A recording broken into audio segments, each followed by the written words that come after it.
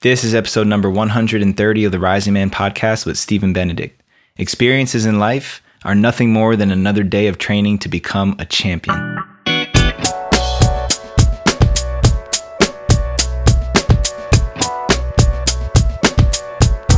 Blessings and good rising to you, family. Jedi Azuma here. I am the host and creator of this podcast, as well as the founder of the Rising Man movement. And first and foremost, I want to say welcome. Welcome back. Welcome to the Rising Man space if this is your first time. You know, we're here on a mission to initiate an entire generation of men. And I've really made a point to say that at the beginning of each of these episodes so that it really starts to land. That's what we're up to here. Every conversation, every opportunity to lean into the Rising Man space, to become a greater part of our men's circles, and to get the support that you need to be a champion in your life, to be the leader that your family, your community, everyone around you needs you to be. It starts by becoming an initiated man. And it starts by gathering the support you need to hold yourself accountable. And so I'd be remiss if I didn't make sure I reminded you guys to head over to risingman.org and take a look at all the opportunities we have for you guys to lean in, to take that next step on your journey towards becoming the man you've always wanted to be. Whether that's becoming a part of our virtual men's fire circles and jumping on and being a part of your own men's team, once and for all, having a team of men around you from all over the world who can support you in your life and in your pursuits. Or if it's jumping in on our next round of compass initiations where we go out and we fast in the mountains in the desert for 4 days, 4 nights on your own. Whatever that is, whatever you're being called to, I challenge you, I call you forward to lean in and become a bigger part of this Rising Man family, because we're waiting for you. We're counting on you. So go check it out, risingman.org. Okay, today's guest is Stephen Benedict. As a professional track and field athlete and Olympic trials qualifier, Stephen Benedict has run in some of the world's most prestigious events. He's been featured in 50 national and international magazines such as Train, ESPN Magazine, Men's Fitness, Men's Health, and Fitness RX. Stephen offers advice and motivation to elite and up-and-coming athletes alike. Beyond the track, he's the founder of Fostering Success, a nonprofit organization that pairs professional athletes with foster kids, and is a powerful motivational speaker and author. His childhood began in an abusive home, which resulted in he and his brother's placement in foster care. The pain of the losses he suffered in his early childhood and early adulthood nearly ended his professional career. But his history would repeat itself once again. Stephen defied the odds and is back stronger than ever to be proof that experiences in life are nothing more than another day of training to become a champion for others. In this episode, we discuss having the heart of a champion, why every human is capable of having a never die attitude. We discuss the resilience Stephen was able to cultivate for himself through growing up in foster care, losing his foster parents unexpectedly, and navigating his way through substance abuse and depression. Stephen introduced many concepts he's used as an athlete to succeed in every area of his life, including the idea of running through the finish line and always giving 120%. One of my favorites. And last but not least, we talked about the role of humility in leadership and how the next generation of leaders will impact the future of humanity. Without further ado, Stephen Benedict.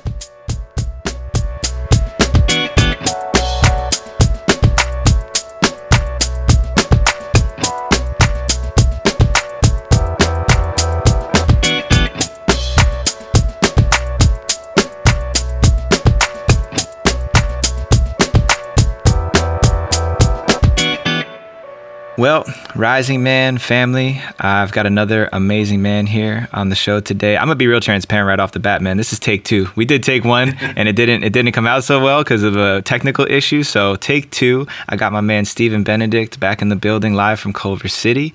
How are you today, my brother? I am excellent in the current times.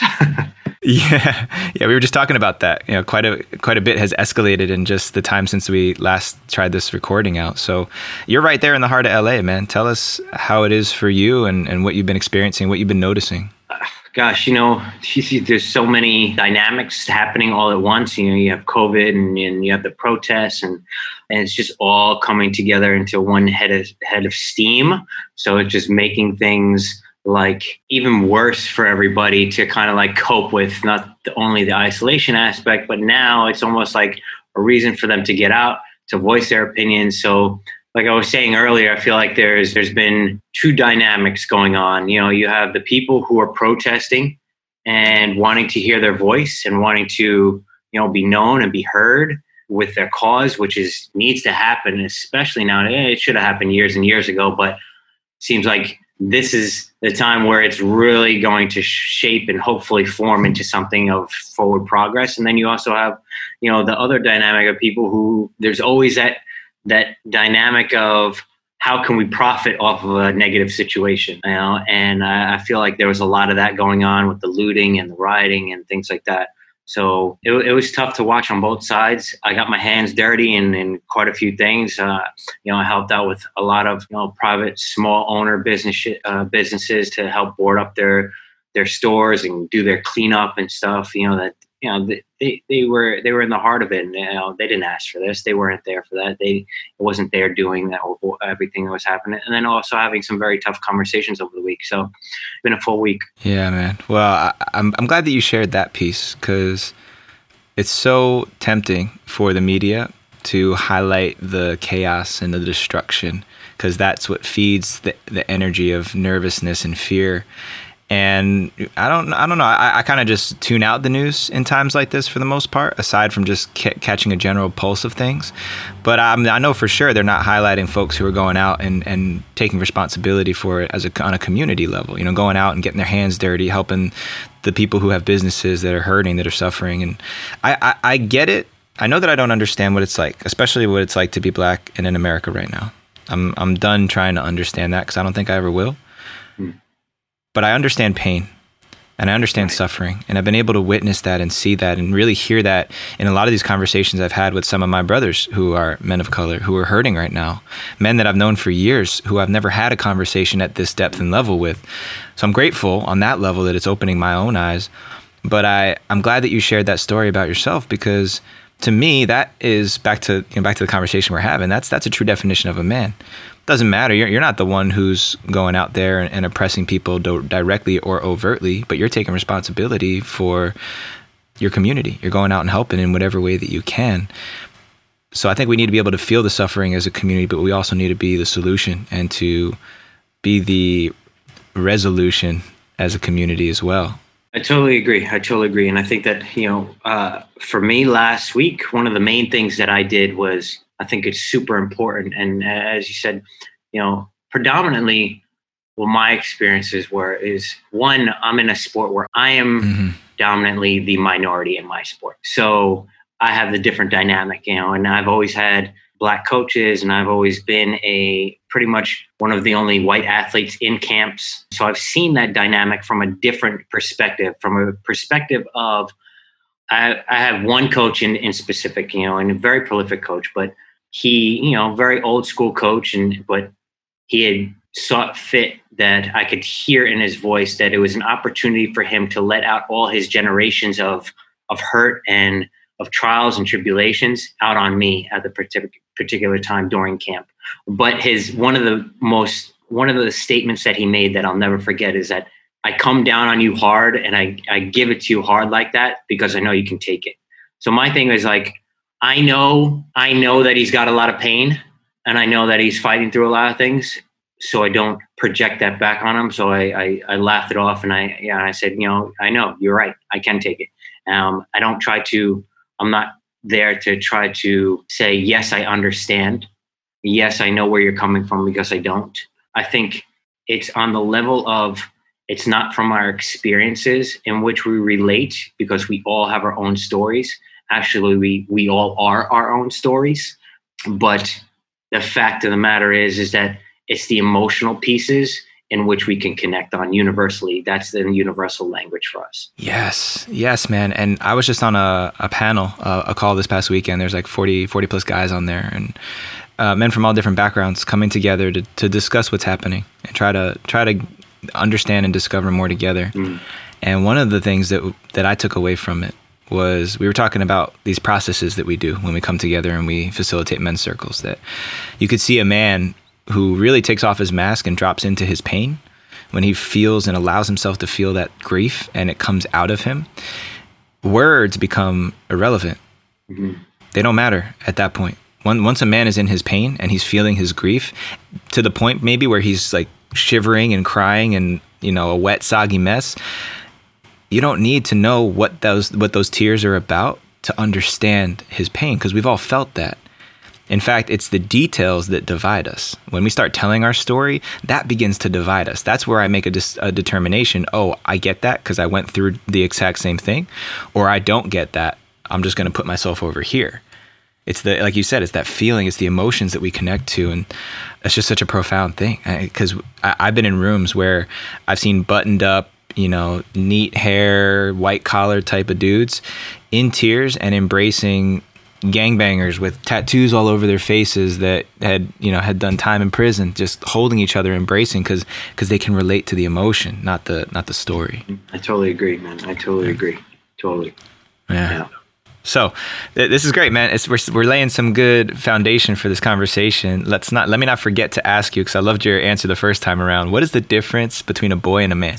Well, right off the bat, and I loved this question the last time you gave it to me, and it stands firm in my position of that one cannot be without the other. When I say that, is that the boy of who we are, I feel, is the joy of the spirit. Right. And the man of who we are is the growth of experience. And by that, in our early ages, we're full of imagination. We're full of limitless thoughts. We're full of just endless opportunities. We want to be this. We want to be a superhero. We want to do that, and all these aspects.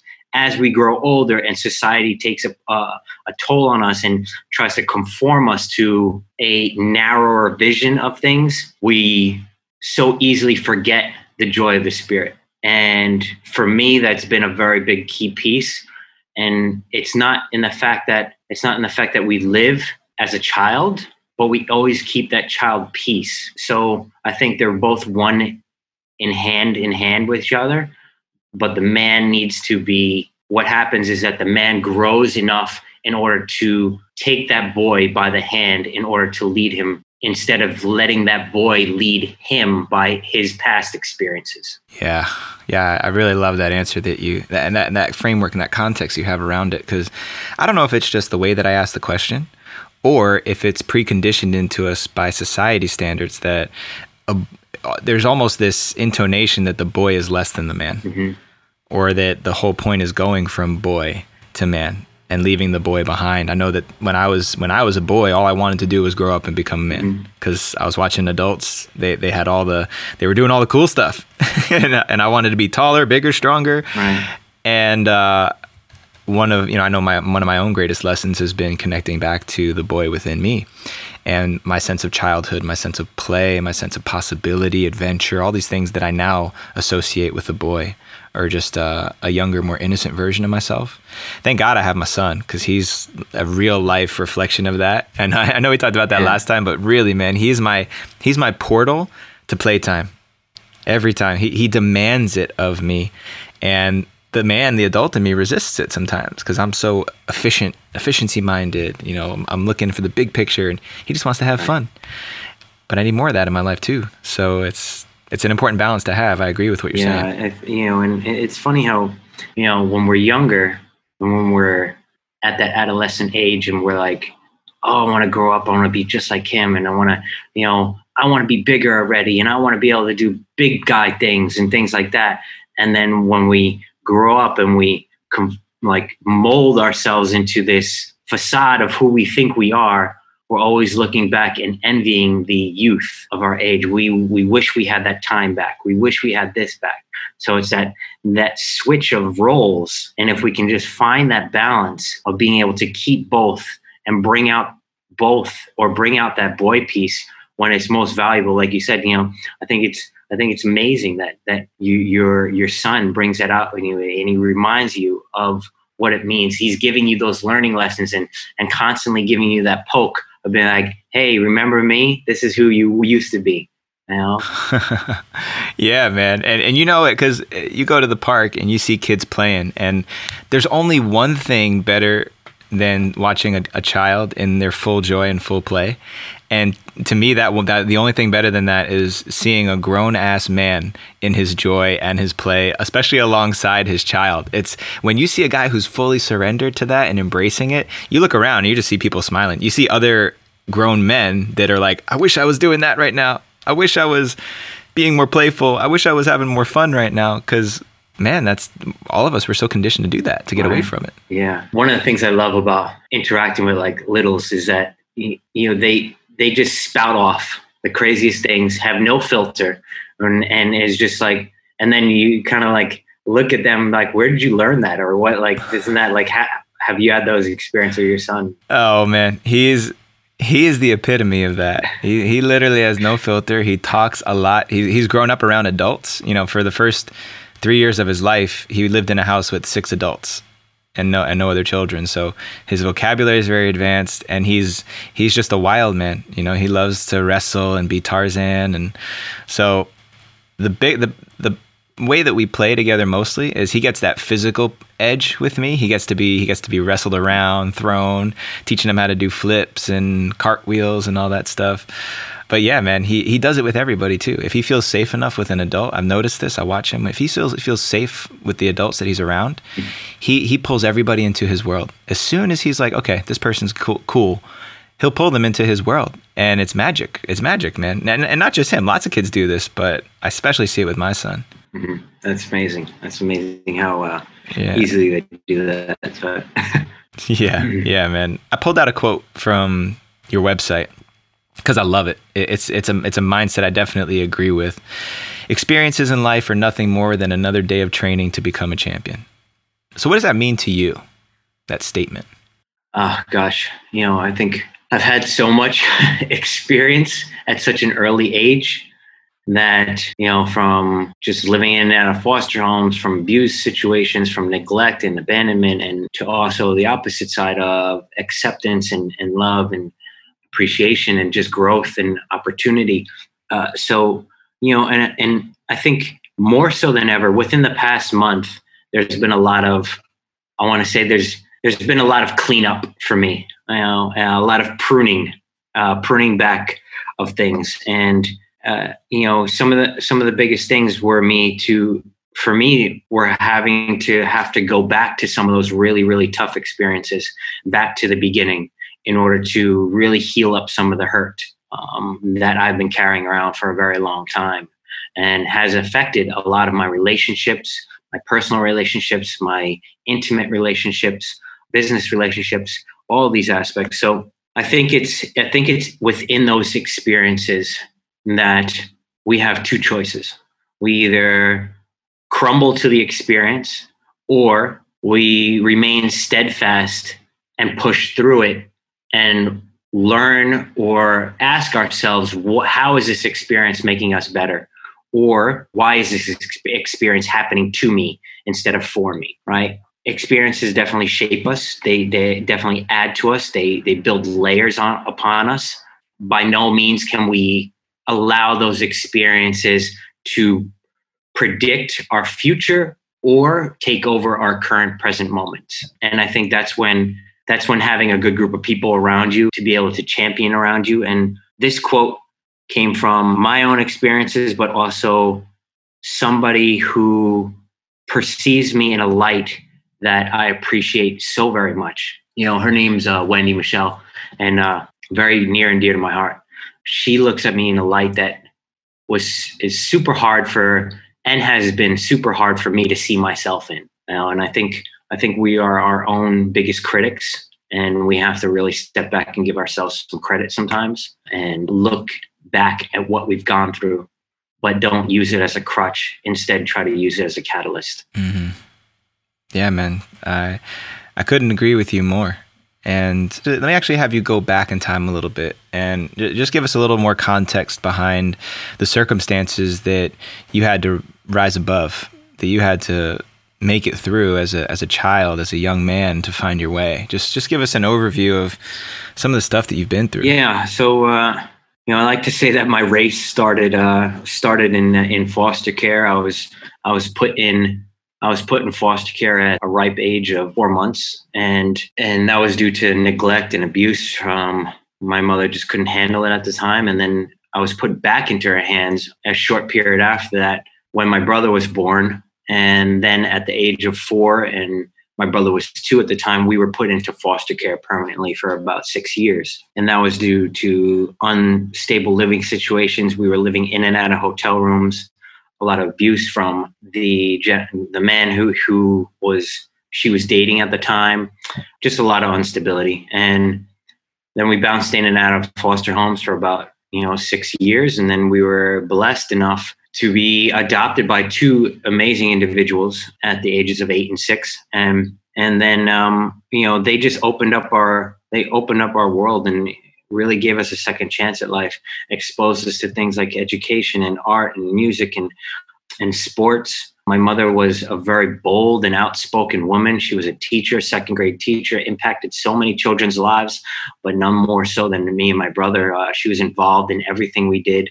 I say she kind of ruled with an iron fist. My father, he was ex-Vietnam and Marines, and then he went on to work for Merrill Lynch in the New York Stock Exchange. So she was very bold and very strongholds on everything and very protective of us. And my dad was really the joy of life, just enjoying everything, every moment, laughing, always smiling. When we walked through the malls at Christmas time, people came up to him and wanted him to be Santa Claus, because he had a white beard and everything. So it was just those two different dynamics that, we were blessed enough to have. Unfortunately, we wound up losing both of them in our mid-20s. My mother to bone marrow cancer. She lost her battle within a year. And then my father only 2.5, 3 years after to an irreversible coma, in which, he had a freak accident down in Florida where I wound up having to make the executive decision to take him off life support. So there's been a lot of peaks and valleys, and a lot of lessons learned and a lot of life experience in a very short period of time. Yeah, man. So just thinking about the first wave of traumatic experiences at such a young age, where you don't even have a concept of what you're going through. You're just trying to survive and find places of safety and love in the world. And then a little bit later on in life, in your mid-20s, when after finally landing in a loving environment and then having two people that you love and that support you pulled from your life, how do you make sense of that? And especially if you just go back in time a little bit, I'm sure like right now you can make sense of it, but what was it like when you were actually going through that? What were you feeling? Where did you go during those times? To a very dark place. The first wave of things was really like when I was in and out of foster care and we were just doing that whole experience. There was not a lot of, I want to say, deep feelings of things. It was a lot of suppressing, right? And a lot of more of shifting my viewpoint of, well, I was thrown into situations in which I felt like, me being the oldest, I had to protect my brother. I had to absorb a lot of the situations and the surroundings that were happening at that time. So when I go back to it now, I absorbed a lot of the memories. I absorbed a lot of the situations. I have recollection of a lot of the experiences that went on. My brother doesn't really have that until later, like kind of until we were in our last foster home. And then we transitioned, into being adopted. But all that those previous years, he doesn't really have much of.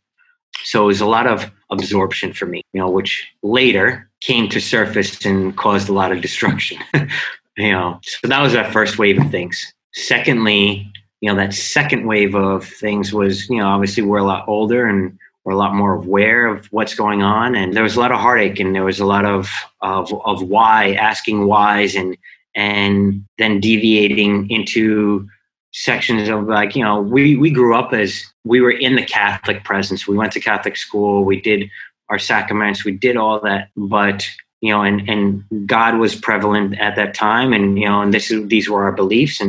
But when those experiences happened, there was a big pullback, right? There was like, all right, well, if there's a God that happened and there's a God that is, involved in this situation and involved in this story and has his hands all over this story, then why do you keep taking away from us, right?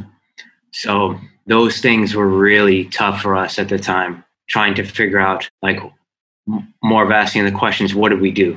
What did we do to deserve this? And so then, deviated into things like, alcohol abuse, and, there was dabbling in drugs at the time, and just like unhealthy habits of just building layers on top of layers of things.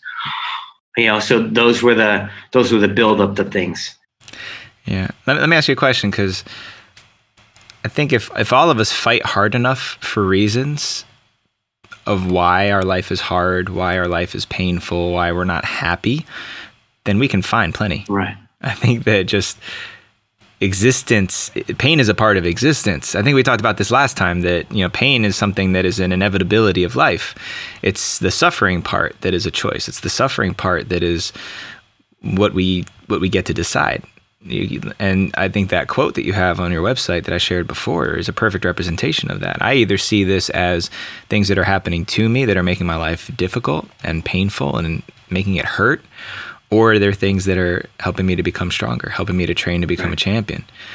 Now, I understand that. I personally have adapted that and incorporated that into my life so that I don't walk around feeling like a victim. I believe that I'm more powerful in my life if I accept all of it as a training opportunity. But especially right now, with the protests that are going on and all of these things that folks are vocalizing, talking about their pain, talking about their suffering, how does that statement still apply to folks like that? Because I'll say this honestly, that was the approach I was taking early on in this whole thing, and sharing those sentiments with some of my friends, especially my friends, my Black friends, people of color. They reflected back to me that there was something I was missing. There was something I wasn't listening to. They agreed, yes, that's a powerful position to have, and there's something that you don't get. So I just wonder what your perspective is on that. Well, I think the biggest thing is that is these types of situations. It's all good and said and done when you're not in the thick of it, right? Like, we can always have that positive perspective when we're not in the thick of it. But when we are in the midst of the fire is when the things that we believe in, the things that we say to other people, can we believe them ourselves, right? Can we stand steadfast in our positions that we speak life into other people? Because if we can't, then we're being hypocritical of our own actions and our own words. So I think those are very relevant to what's going on, very relevant to, my own situations, and I really think that, for me, the past week has just been really learning to listen, right? Like, you need to listen before you try to take action, before you try to understand. Don't say anything, just be an ear, understand, get your resources, educate yourself, and then find out, hey, this is not my fight. I'm not trying to lead the fight. How can I support the fight, right? And I think that should be a position for me as a white male, should be for all of my other, friends, my other friend athletes and things like that. And just as if, like, I would want them to support me into, let's say, I'm going into supporting things of helping foster kids and youth grow in exposure of diversity and having tough conversations, but also being able to learn from their experiences, not look at themselves as being abandoned or look at themselves as being forgotten, but use those experiences as catalysts. So I think the roles can be switched, and that's the aspect in which I feel like a lot of the background of what's happening is not being heard. Is that, yes, we've been fighting for this for so long. And for the first time now, we feel like we're getting a support system behind us, right? Yeah. Yeah, man. I like that. I like that articulation of it, because I'm half Japanese, half Italian. And so I remember as a kid, I grew up in a predominantly white neighborhood. There was definitely some other Asian kids, half Asian kids, but I was a minority for sure. I looked different than everybody I went to school with. And I experienced some, I don't know if I would call it prejudice, but really just kids being mean, but specifically poking around, calling me a Jap, and really, you saying some hurtful things and not really knowing what to do with that when I was 10, 11, 12 years old. But I definitely won't claim to have experienced the level of racism and prejudice that Black folks have experienced. Not even close. So when I find something to relate to, when we're talking about pain, the first thing that comes up in my mind, interestingly enough, is when I had a back injury about 3 years ago now. And I've had a couple of back injuries in my life, but this one was definitely the worst. It was like an 18-month journey where I was in almost a 10 out of 10 pain every day. I couldn't bend over and tie my shoes. I was so inflamed. And part of my background is as a physical therapist. And the fact that I couldn't heal myself and that everything I was trying wasn't working, it was the thing that has brought me closest to feeling like suicide was an option that I've ever experienced in my life. And so I remember, and I was in this work that we're doing right now during that time. So I remember having conversations with myself and with other people around me around this idea that this is making me stronger. Somehow this is making me a better version of me. Mm-hmm. But in those moments of pain, in those moments of 10 out of 10, writhing on the floor, can't get comfortable, questioning if I can really go on anymore, I could hear the words, but I couldn't take that in. I couldn't see the silver lining of that experience. And I think that's what I'm hearing other people talk about right now. Like for example, if a man had just lost his child, if his child had just died and he was grieving over his child, you wouldn't go up and pat him on the back and say, "Hey, don't forget this is making you a better you. Don't forget that this is making you stronger." Sometimes it's not what's needed in that moment. Right. Sometimes that's not the medicine that's necessary. And so that's the message that I'm taking right now is, yes, we can all appreciate that we're becoming better by going through this experience. And maybe now's not the time for that. Maybe now's the time to grieve, time to process the emotion and move forward through that. I don't know if you've got a perspective on that too. I don't know if so much that it's a matter of, yes, there's been casualties, without a doubt, there's been countless casualties and we are only brought to the attention of the ones that are brought out in the news, right? I think the backstory is not so much is, hey, let's sit in here and grieve and let's sit and count the heads as I guess you could so per se, but it's not. It's more about when does it stop? Where is the compassion for our fellow man, our fellow woman, and where is the empathetic viewpoints of things? And since when was it since when were we given the power to judge what was considered as human and what was and not, right? And I think those are very relevant aspects that are very deep cuts that our fellow brothers and sisters have been feeling for a long time. But like I said, that's an outside perspective, and the only way that I'm able to really dive deep in that is to have tough conversations and to ask questions, right? And I think by asking the questions, whether, and it's not from a standpoint of ignorance, it's a standpoint of gaining wisdom and gaining education and wanting to understand, to be a part of something, not to turn off the TV and be like, yeah, all right, like the news is going to give you a filtered and a biased opinion. It's when we go outside of that and get close to our friends that are going through this, or close to people that we know who've had to deal, and be like, hey, look, I want to educate myself. I want to learn more. These are the questions that I have. Can you help me so that I can understand you better? Right. Yeah. Yeah, man. I definitely agree with you. Those are really powerful words that you're sharing, and it makes me think about the last conversation that we had, and I was reflecting on your training as a runner. I remember sharing something with you. It's actually funny because even today I have a couple buddies who are visiting me, helping us move, and I said let's go for a run. So we went for our run, and I explained to you last time that I noticed I have this limiting factor in my psyche where as I'm running, as I get close to where I'm going to stop my run, I start to let up. The last 10, 20 meters. So I've been deliberately, when I noticed that, it really bothered me about myself. So I started training and running 3 houses past where I told myself I was going to stop. And you told me last time that that's a very fundamental part of racing, right? You run way past the finish line so that you don't let up. And today I was doing it with my buddies and we all sprinted to the line. So it was pretty cool. So I was just wondering, because being an athlete and also having the work that you're up to in your life, what lessons from the track do you bring into your personal life that have helped you the most? Yeah, that's a great question, Jed. And I think there's been a lot of correlations, with both. And when you race or when you're building something or an opportunity or whatever the case is, everybody's at a starting line, and we all have our own race that we're running, and the stage for our own race is set each and every day, every morning. Every morning we get out of bed, and every morning we put our feet to the floor.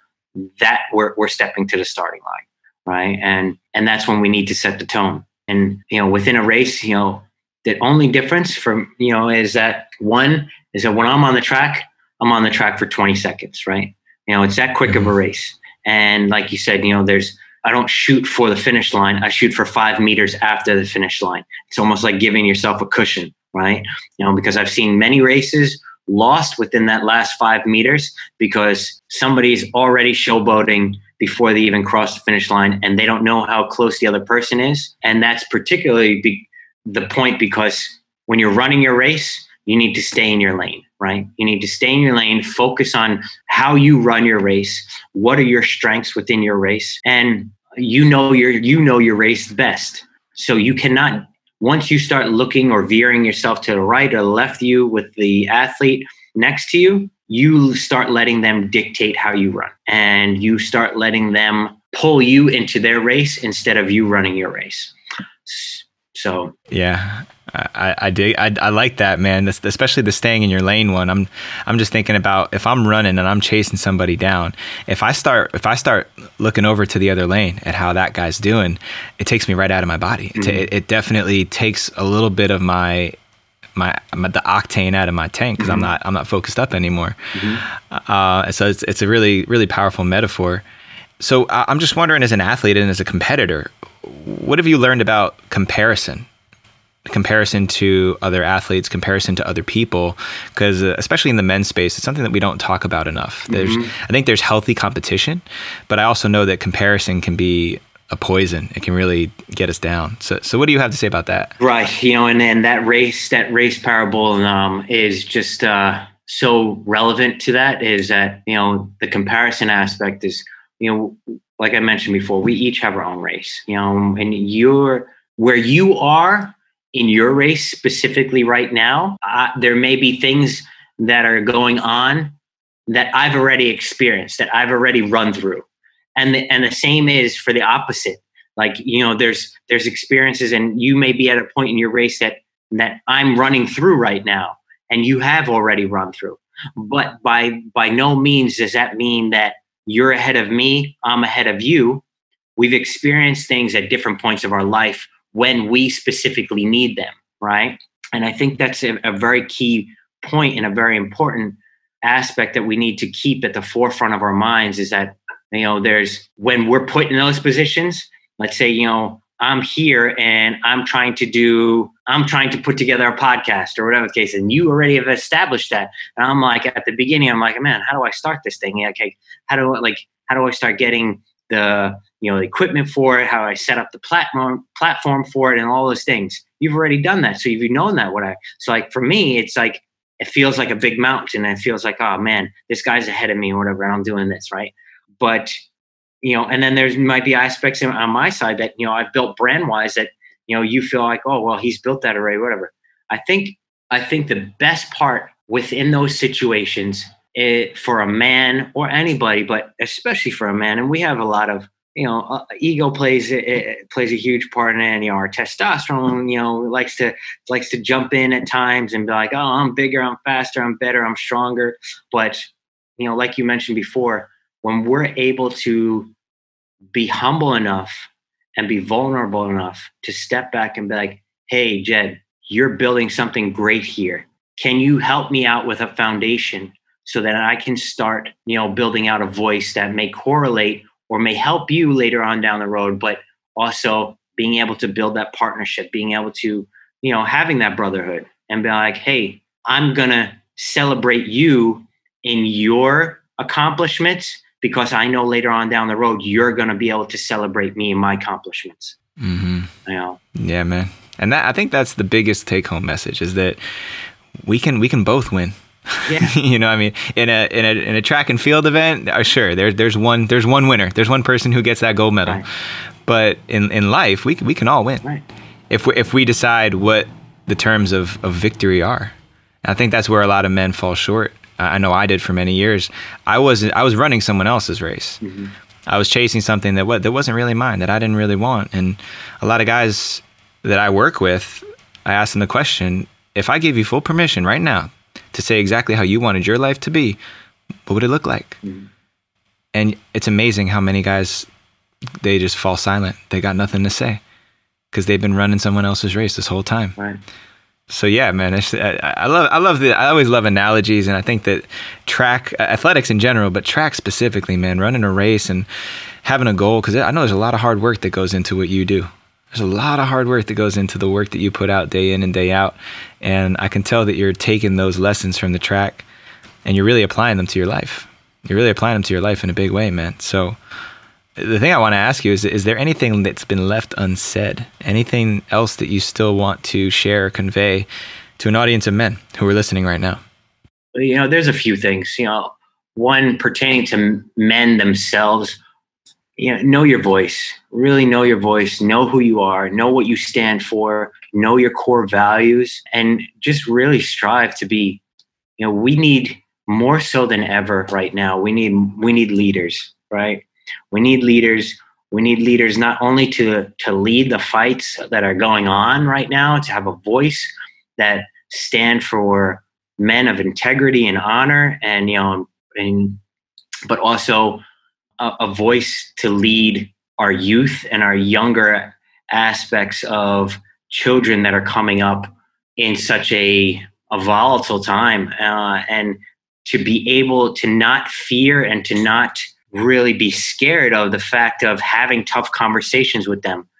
Kids grow up at such a fast rate now. You need to start planting those seeds in them so that our next generation can be the fixers of what we've so messed up and become so messy at. I think those aspects are very key for men at heart, but then also our relationships. Our relationships on the back end of with our women, because that's a whole another aspect of, they're hurting, and, they need their voices to be heard. They want equal opportunity, and they want to be treated in certain aspects. But then there's also that aspect of home to lead and provide and protect, and to be compassionate towards, what they might be going through. And I think, it goes back to the listening aspect. I know from my aspect of things is that, any conversations that I've had in my relationship, I've always gone into it and be like, how can I fix this? I'm a fixer, and I want a resolution for the problem that's at hand so that we can move forward and live and love and, turn it into something great. And a lot of the times it's not that. It's just, we just need to be there, absorb, take the hits, be that sponge for them so they can get it out. And just really hone in on that home experience. Now, I don't have a family intact. I mean, you can answer that better than I can at this point, with your family and stuff. But I know from the relationship that I had, especially, is that I've had to grow a lot in that area for myself. I've really had to grow from a sense of just listen, learn, be empathetic, open my heart, and just grow. It's a growing aspect. Yeah, man. Yeah, especially in the relationship domain. I think we touched on that more on our first take, but just the spirit of that. That I tell people that that being in a marriage is the second best personal development course that there is out there. Oh yeah, because you learn everything about yourself. The number one is being a parent. Because I thought that marriage was number one, and then we had children, and wow, just a whole nother layer of having to face off with my stuff. But yeah, man, I really appreciate what you said there. A lot of really great things that you shared today, and I really appreciate your message and appreciate your voice and who you are and what you stand for and how you stand for what you stand for. I think is even more impressive to me. Let me hit you with a couple questions, and then we can tie it up here at the end. So, what is one thing you've learned in your life that you wish you knew when you were 18? I was right back to that listening factor. I wish I had learned to listen more in depth then as I do now. And I mean, like, really hear, not just sit there and let it go in one ear and out the other, but to really absorb and to ask questions of why you're feeling like this, to keep that connection aspect between your conversations. And I think that's a big key thing, is that it's that staying connected, right? And it's just like, if we don't feel like we're being listened to or we're being heard, we're automatically cutting off that connection. So I think that's something that is really key for me right now. Mm-hmm. I dig that one. It's great. And what do you think is the most important value to have as a man? Oh gosh, there's so many, but I think honor. I think honor cut goes across the board for me. Is like, first and foremost, is with my faith and hope and that stuff, is honoring my obedience and my commitments to God, honoring my commitments and my commitments to my relationship, and honoring the woman that I love, making sure that she feels honored, by not only the words that I speak, but also my actions more so. And then, and doing I think it's just a circle of commitment and a circle of honor, starting with living from the inside out. I love it, man. I love that answer. So last but not least, before I cut you loose, man, how can the good people out there follow you, learn more about what you're doing, and support the work that you're doing in the world? Because it's big stuff. Yeah, I appreciate that. I think the easiest way for everybody to get in contact with me is my website. It's www.stevieb.com, STEVIEYB.com. And I also have a newsletter out that, is weekly. I update it every week, bunch of really good pieces on it, for education, for, self-advancement, optimization of your body and mind, and all those things. You can go right onto my Instagram, which is same thing, same. It's spelled the same, Stevie B. And then in my drop down, there's an email aspect that you guys can jump in there. And I'm very, responsive on anything. You can find all my social media channels, anything like that. And open to, I love having conversations that are, in depth and growth, and helping others grow, but also helping myself grow. Yeah, man, that's awesome. I just got your newsletter today for the first time, and it's great, man. So I highly encourage everybody to go get yourself signed up and registered and follow this, man, because I can tell, man, now that we've gotten to do this twice, just your heart and who you are, man, who you are and how you're showing up in the world is tremendous. And I'm honored to have you here on the show, and I look forward to seeing how you continue to have an impact on this planet, man. No, I appreciate your time, and I definitely appreciate what you're doing. For the guys that are out there, you guys definitely keep an ear to this guy. He's moving some big mountains for us. Beautiful, man. Well, I look forward to tracking you further down the road and getting you back on here so we can jam for part 2. Sounds good. I appreciate it. All right, Rising Man family, I hope you enjoyed this episode as much as I enjoyed this conversation, talking with Steven, getting to know him, and getting to understand another man's journey through hardship, through challenge. And the reminder I come away with is that every single one of us is fighting a battle. We're fighting battles internally, externally. Your challenges, your triumphs are no different than another man's. The only difference is in the details. So I hope that this inspires you to run through the finish line, to keep giving 120% in every area of your life, and gathering support around you.